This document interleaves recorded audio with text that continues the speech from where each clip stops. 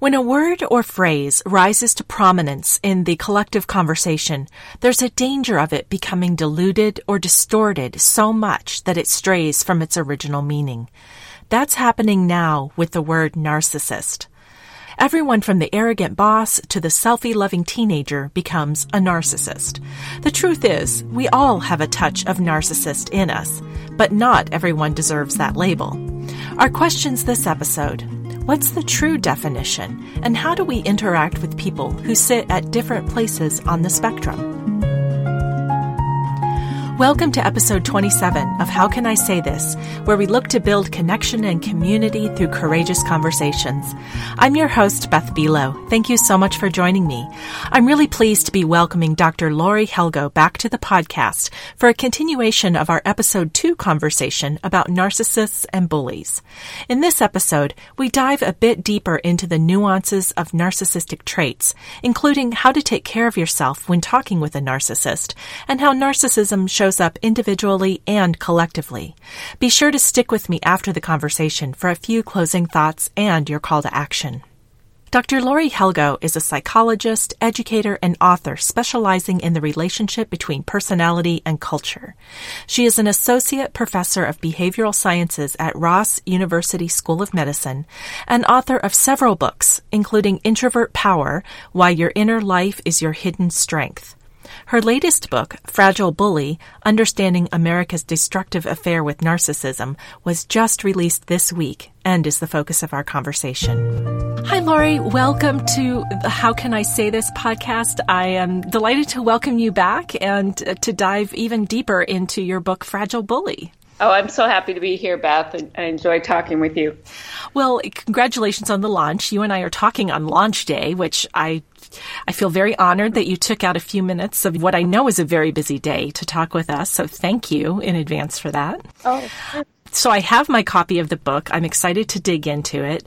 I'm curious to hear from you about, through the process of writing it and researching that book, what was the most surprising and or useful thing that you learned about narcissism through the process? Right. So I think the most interesting part of the research for me, and something that I didn't know as much about, is collective narcissism.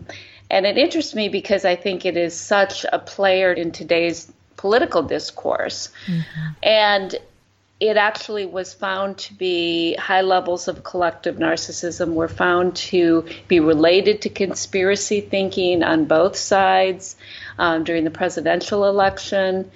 And what is really interesting about collective narcissism is that it seems to be fueled more from vulnerability than grandiosity. Yeah. And I can say more about that distinction because please. It's kind of a key one in my book. Please do. In the context of group narcissism, rather than thinking my group is great, the focus gets to be more on your group is hurting me. Mm-hmm. And that victimization almost becomes a weapon. And when we see that happening on both sides of the political discourse. Mm-hmm. As far as narcissism in individuals, we think of usually the grandiose, the braggart, the blowhard. We don't think so much about vulnerability and vulnerable narcissism, but I think it has a big hold on us. And so to the extent that we really don't understand it, mm-hmm. we may be reacting and kind of getting hooked by it. That's when the narcissist becomes fragile all of a sudden and keeps the focus on him or herself through that fragility. So anyway, when you asked what interests me and maybe surprised me a little bit, it was learning more about that whole concept. Would you say that collective narcissism has become more prevalent, or has it always been present and we're just more aware of it because we have more channels that broadcast it? Well, I think it's hard to know precisely if we measured people over time what we'd see. But what I can say about it is I think that it is something that gets fueled to the extent that, if you think of the typical Facebook post you see with all cap letters, very provocative, mm-hmm. and you immediately get angry. And let's talk, there's a specific one, the Covington Catholic, right. example. Mm-hmm. where a whole narrative got developed. People react, people, shared, articles were written, commentary were written before anybody knew the facts. And so I think there is something contagious about collective narcissism, and we really have to be watchful. I think we all have a potential to be affected by it. Yeah. I'm wondering if you can tell if you're part of a collective narcissistic group, collectively narcissistic group. Let's see, a CNG. If you tend to have those sorts of, I almost think about it in relationship to tribalism. Yes. Yeah, I think of it as being associated with that. Would you say that that is a parallel that helps explain it? Yes. In fact, I talk in my book about tribalism, and yes, it really has that character. And when you asked about, knowing where your group spends, I just observing myself and the polls to polarize. If I have somebody in my circle who posts something inflammatory, and I just kind of want to, maybe challenge the extreme, response, I have an instant feeling that I might be disloyal. And I think that's a real problem we have right now, is that this idea that we have to share this indignation, we have to share this defense of our victimhood in order to be a good group member. Yeah. I think that's a problem. Gosh, you're making me think about, I enjoy in the mornings when I'm having my breakfast, just propping up my phone and watching whatever late show routines were from the night before. And sometimes it's entertaining to read the comments, but I also am noticing just how much it seems like people fall into that tribal language that is so negative and charged. And I think it serves to, I'm wondering, if it serves to reinforce and affirm their identity in a particular group that is exhibiting these sorts of collective narcissistic behaviors by sort of throwing up a flag and saying, well, I'm calling the other side stupid, so I'm one of you and I'm in your camp and we're all together and we're right. Exactly. And the ironic thing about that is that what it actually does is undermine group identity, because you stop thinking about what you stand for and you're only reacting to what you're against. Yeah. And I think people have been aware of that. I think that was one thing in Hillary Clinton's campaign that was criticized, is that she became so reactive that we lost a sense of what she stood for. What's interesting about the research on collective narcissism is they did not find collective narcissism was less associated. Group pride was not the issue. That was not the problem. So standing for what you believe in was not the problem. It was this need to react to the other group, to defend. I was just thinking that being on the defensive and putting others on the defensive as a tool to maintain your status. Right.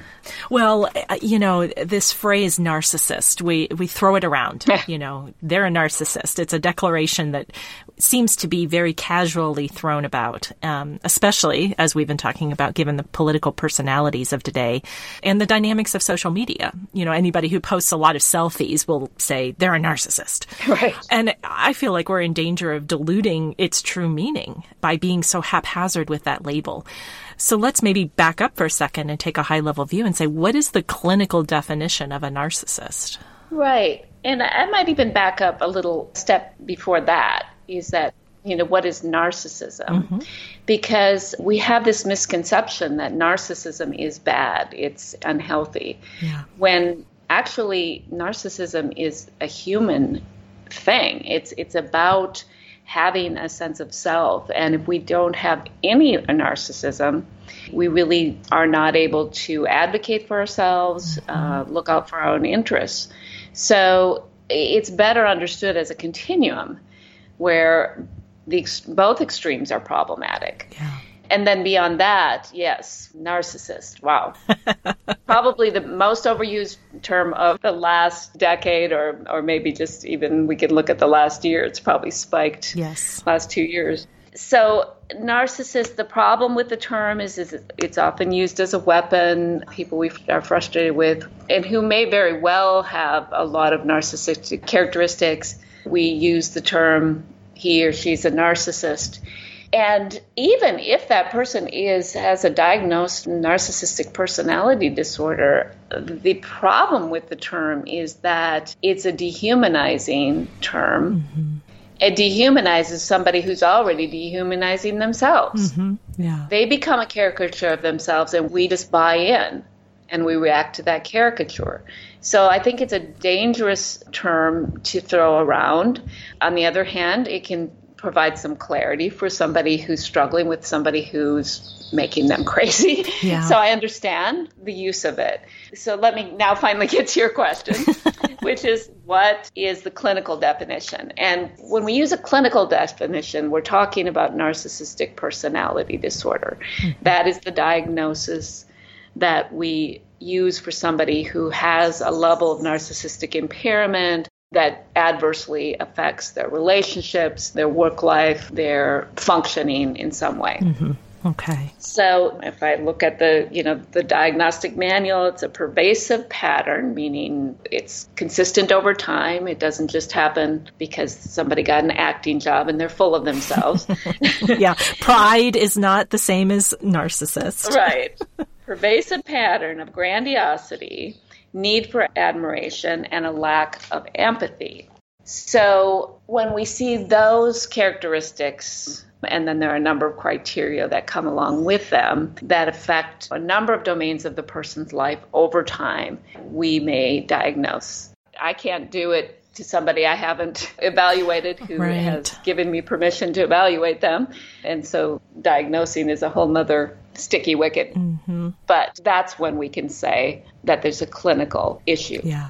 I so appreciate this clarification that there's a spectrum, there's a continuum, because what popped into my head as you were sharing that was about ego. Like, we also say someone who is egotistical or having an ego is a bad thing, and we can demonize that. But it seems like, well, we kind of need an ego in order to Right. differentiate, to individuate, to assert ourselves in the world and to put our stake in the ground. Yes. And so it seems like it's just like anything. There's a healthy side of it and there's an unhealthy side. Right. And knowing where you are on that particular spectrum is what's important. Yeah, I think the spectrum helps a lot, and not only to understand ourselves, but also to recognize our shared humanity. Mm-hmm. One reason why people we call narcissists often get to us is because they tap into our own, sensitivities and defenses. Exactly. Yeah. I had a coach who would say whatever, and I think, Carl Jung says this as well, whatever is bothering you about someone else tells you something about yourself. And my coach would say, take whatever that is and see if there's a homeopathic dose of that you need in order to be more whole or attain something that you are striving for. Ooh, I like that. Yeah. Yeah, she said that like 10 years ago, and it's stuck with me ever since as being very powerful. So even the narcissists that were like, let's just say, that they are diagnosed, depending on, what the trigger is, there's something there to watch. Not saying we take on their characteristics by any stretch, but when we notice we get triggered, there's something to pay attention to. Yeah, in fact, we have the Narcissus Echo dynamic. Mm-hmm. If you think of the story of Narcissus, there was another character there. There was Echo, who could only echo Narcissus's words and followed him around and longed for him, and then was spurned by him. And she just continued to echo, and she kind of wasted away. She became hardened into stone. And that is one of the dynamics that can happen with a fragile bully, is that the partner, the person attached to that person, kind of gives up a sense of self. So in that sense, that homeopathic dose is very important, mm-hmm. that sense of, and it may be very adverse to the person. Oh, yeah, I don't want to boast. I don't want to, draw attention to myself. So therefore, instead, I'm going to attach myself to somebody who does it for me. Mm-hmm. And so that can be one of a number of vicious circles that keep us dancing the same steps over and over again. Yeah, yeah.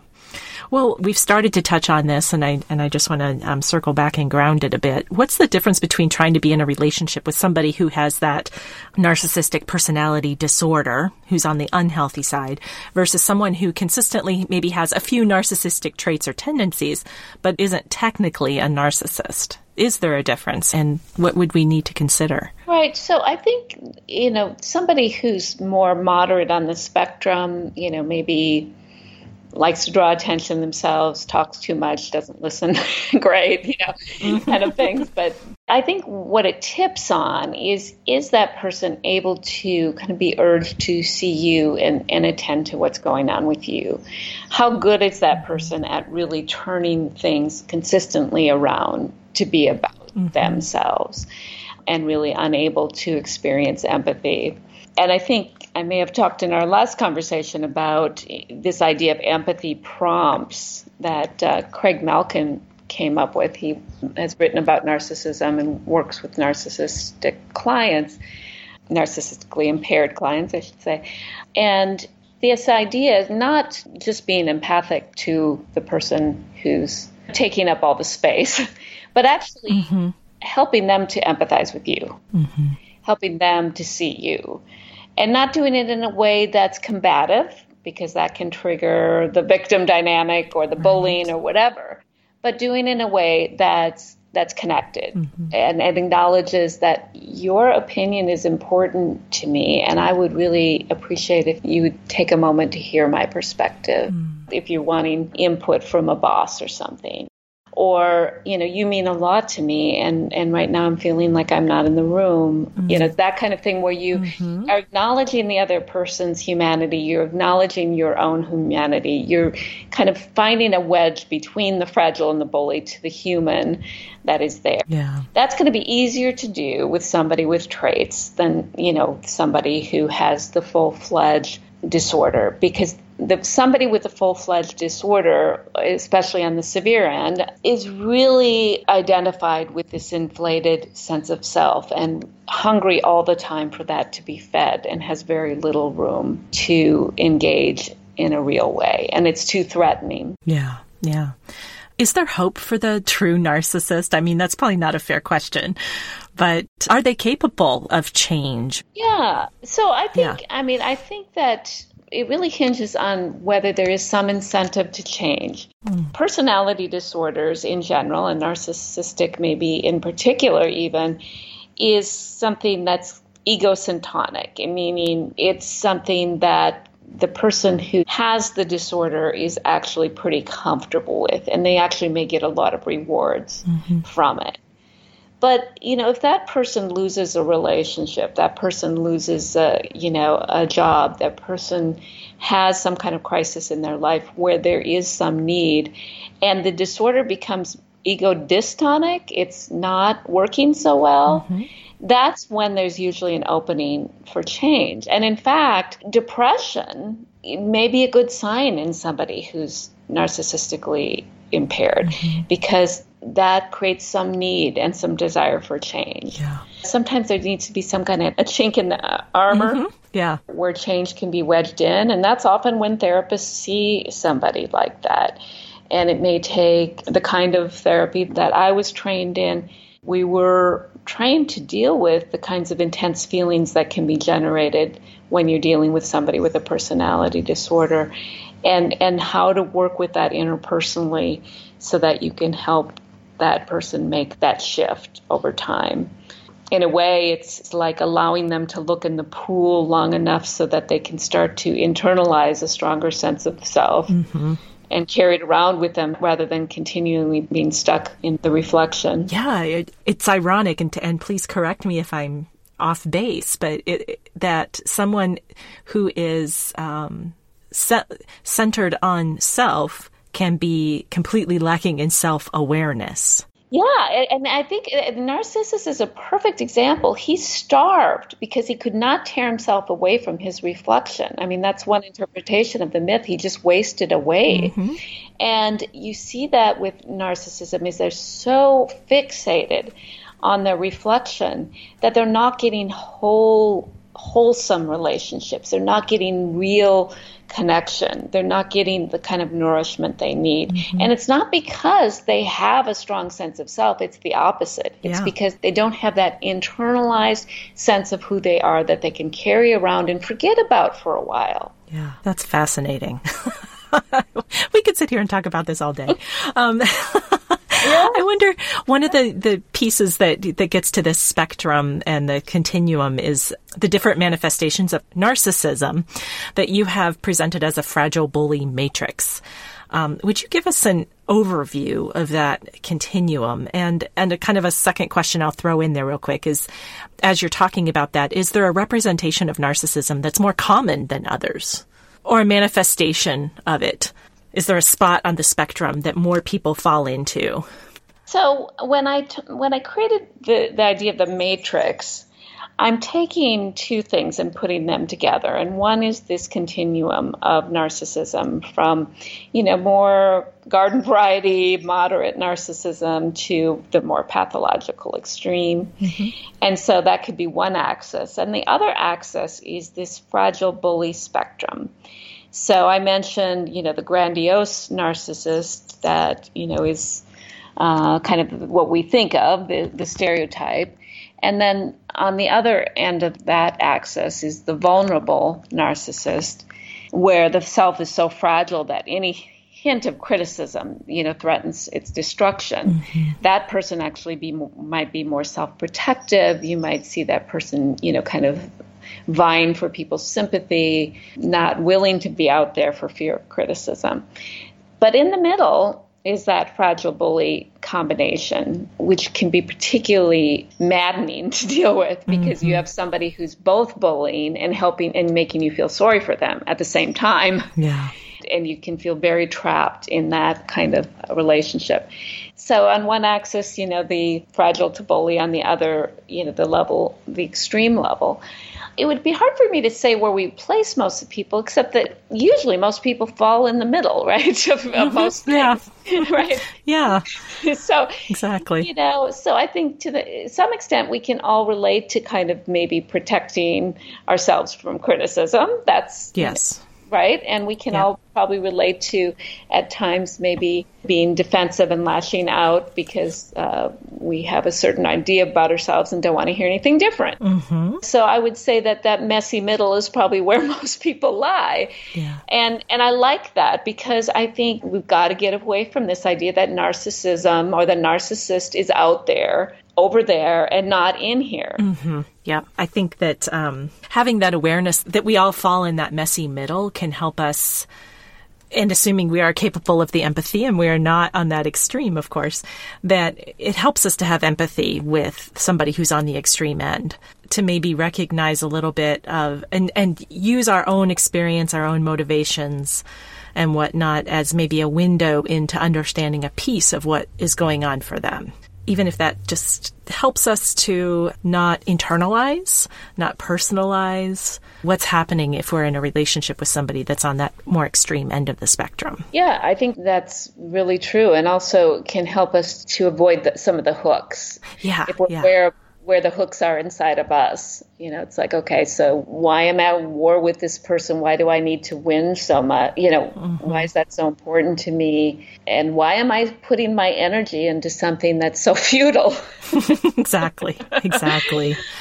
Yeah, just check yourself. Mm-hmm. Is that really worth it?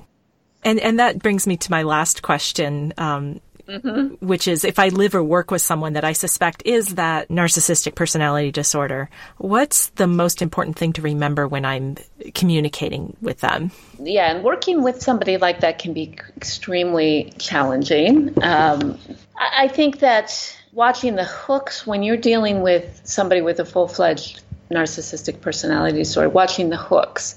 Because what will end up is that you will get trapped. You will get in a situation mm-hmm. where, you're blind angry or something happens that they will turn back on you. Mm-hmm. I think documenting, using sometimes communications that are more formal can be helpful. Setting appropriate boundaries. Mm-hmm. I think the biggest thing is watching the bait. And not biting. Not bite. Absolutely. So, Laurie, where can people learn more about you and get their copy of Fragile Bully? Because I know listening to this, they're going to be running to run and get their own copy. Well, I do hope so. And it is available everywhere books are sold, including Target and Walmart, I hear. Awesome. Also, they can engage my website, which has links to all the different sellers at fragilebully.com. Awesome. And also, I have a Fragile Bully page on Facebook. You can find me on Twitter. And I have a Psychology Today blog, which just had today came out with an excerpt from the book. So they might want to check that out. Terrific. Well, I'll include links to all of those things on the episode webpage to make it super easy for people to follow up and find you. And I have to ask before we say goodbye. So we're sitting here talking on March 12th. I'm looking out my window and I see snow and ice. And I'm listening as we're talking and I hear the most delightful little birds chirping in the background. What's it like where you are? Where are you? I am in Barbados. I say cautiously. I'm looking out at a plunge pool and beyond that, the ocean. Oh, lovely. And yes, this is a haven for birds and bougainvilleas. But I know that cold well as my family is enduring the record snowfalls in Minnesota. Yes. So the polar vortex and all of that. And you are fortunately in a very good place to avoid all of that. I am. I'm very grateful. Well, thanks to the birds for sharing with us, and thanks to you for your wisdom and insights. And best wishes for every success with Fragile Bully. Well, thank you so much, Beth. It's been a pleasure. Before I offer some closing thoughts and your call to action, I invite you to visit the episode webpage at howcanisaythis.com. From there, you can find resources related to each episode, including this one, access past episodes, subscribe, or offer feedback. We also really appreciate your ratings and reviews. You'll find information about leaving a review for the show on the website.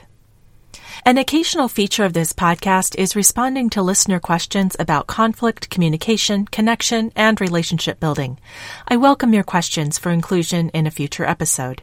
You'll find the online submission form and other instructions at howcanisaythis.com.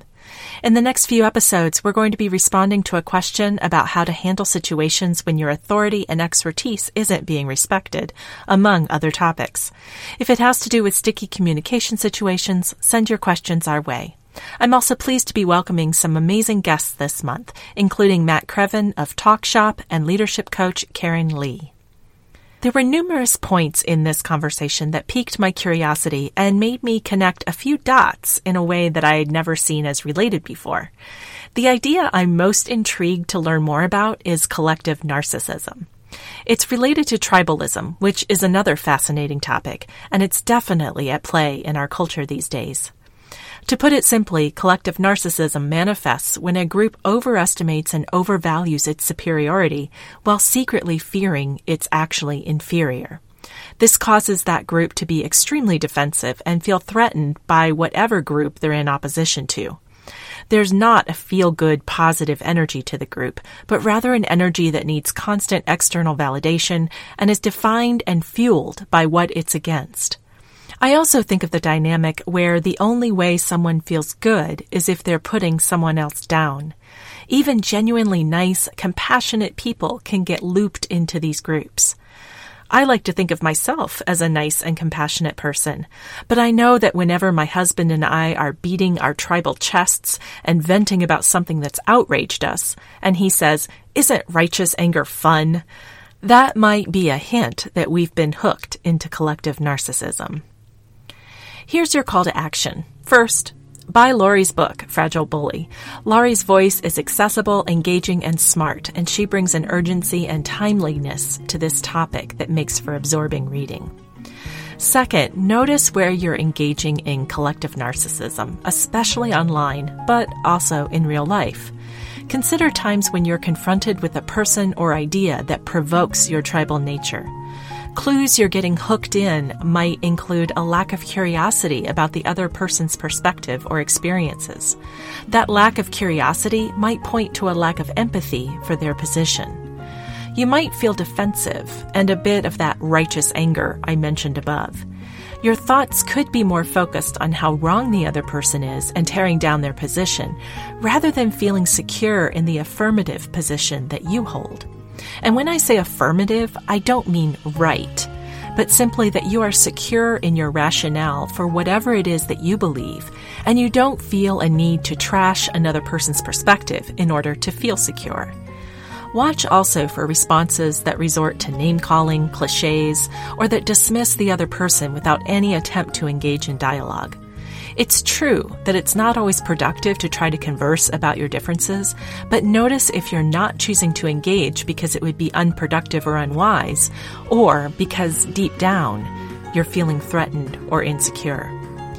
If you find yourself joining the ranks of collective narcissism, take a break from whatever is hooking you in, and between you and I'm sure that it's probably your social media feeds. Before firing off a post, response, or a comment, take a few deep breaths and check in with your motivation. If you're only interested in putting the other person in their place, it might be best to choose the no comment route and move on to a puppy video. This is Beth Bilo, and you've been listening to How Can I Say This? Our podcast producer is Paul Messing, and our theme music is by Brett Anderson. Thank you for joining me today, and I invite you to take what you've learned here and use it to speak up, speak out, and speak courageously.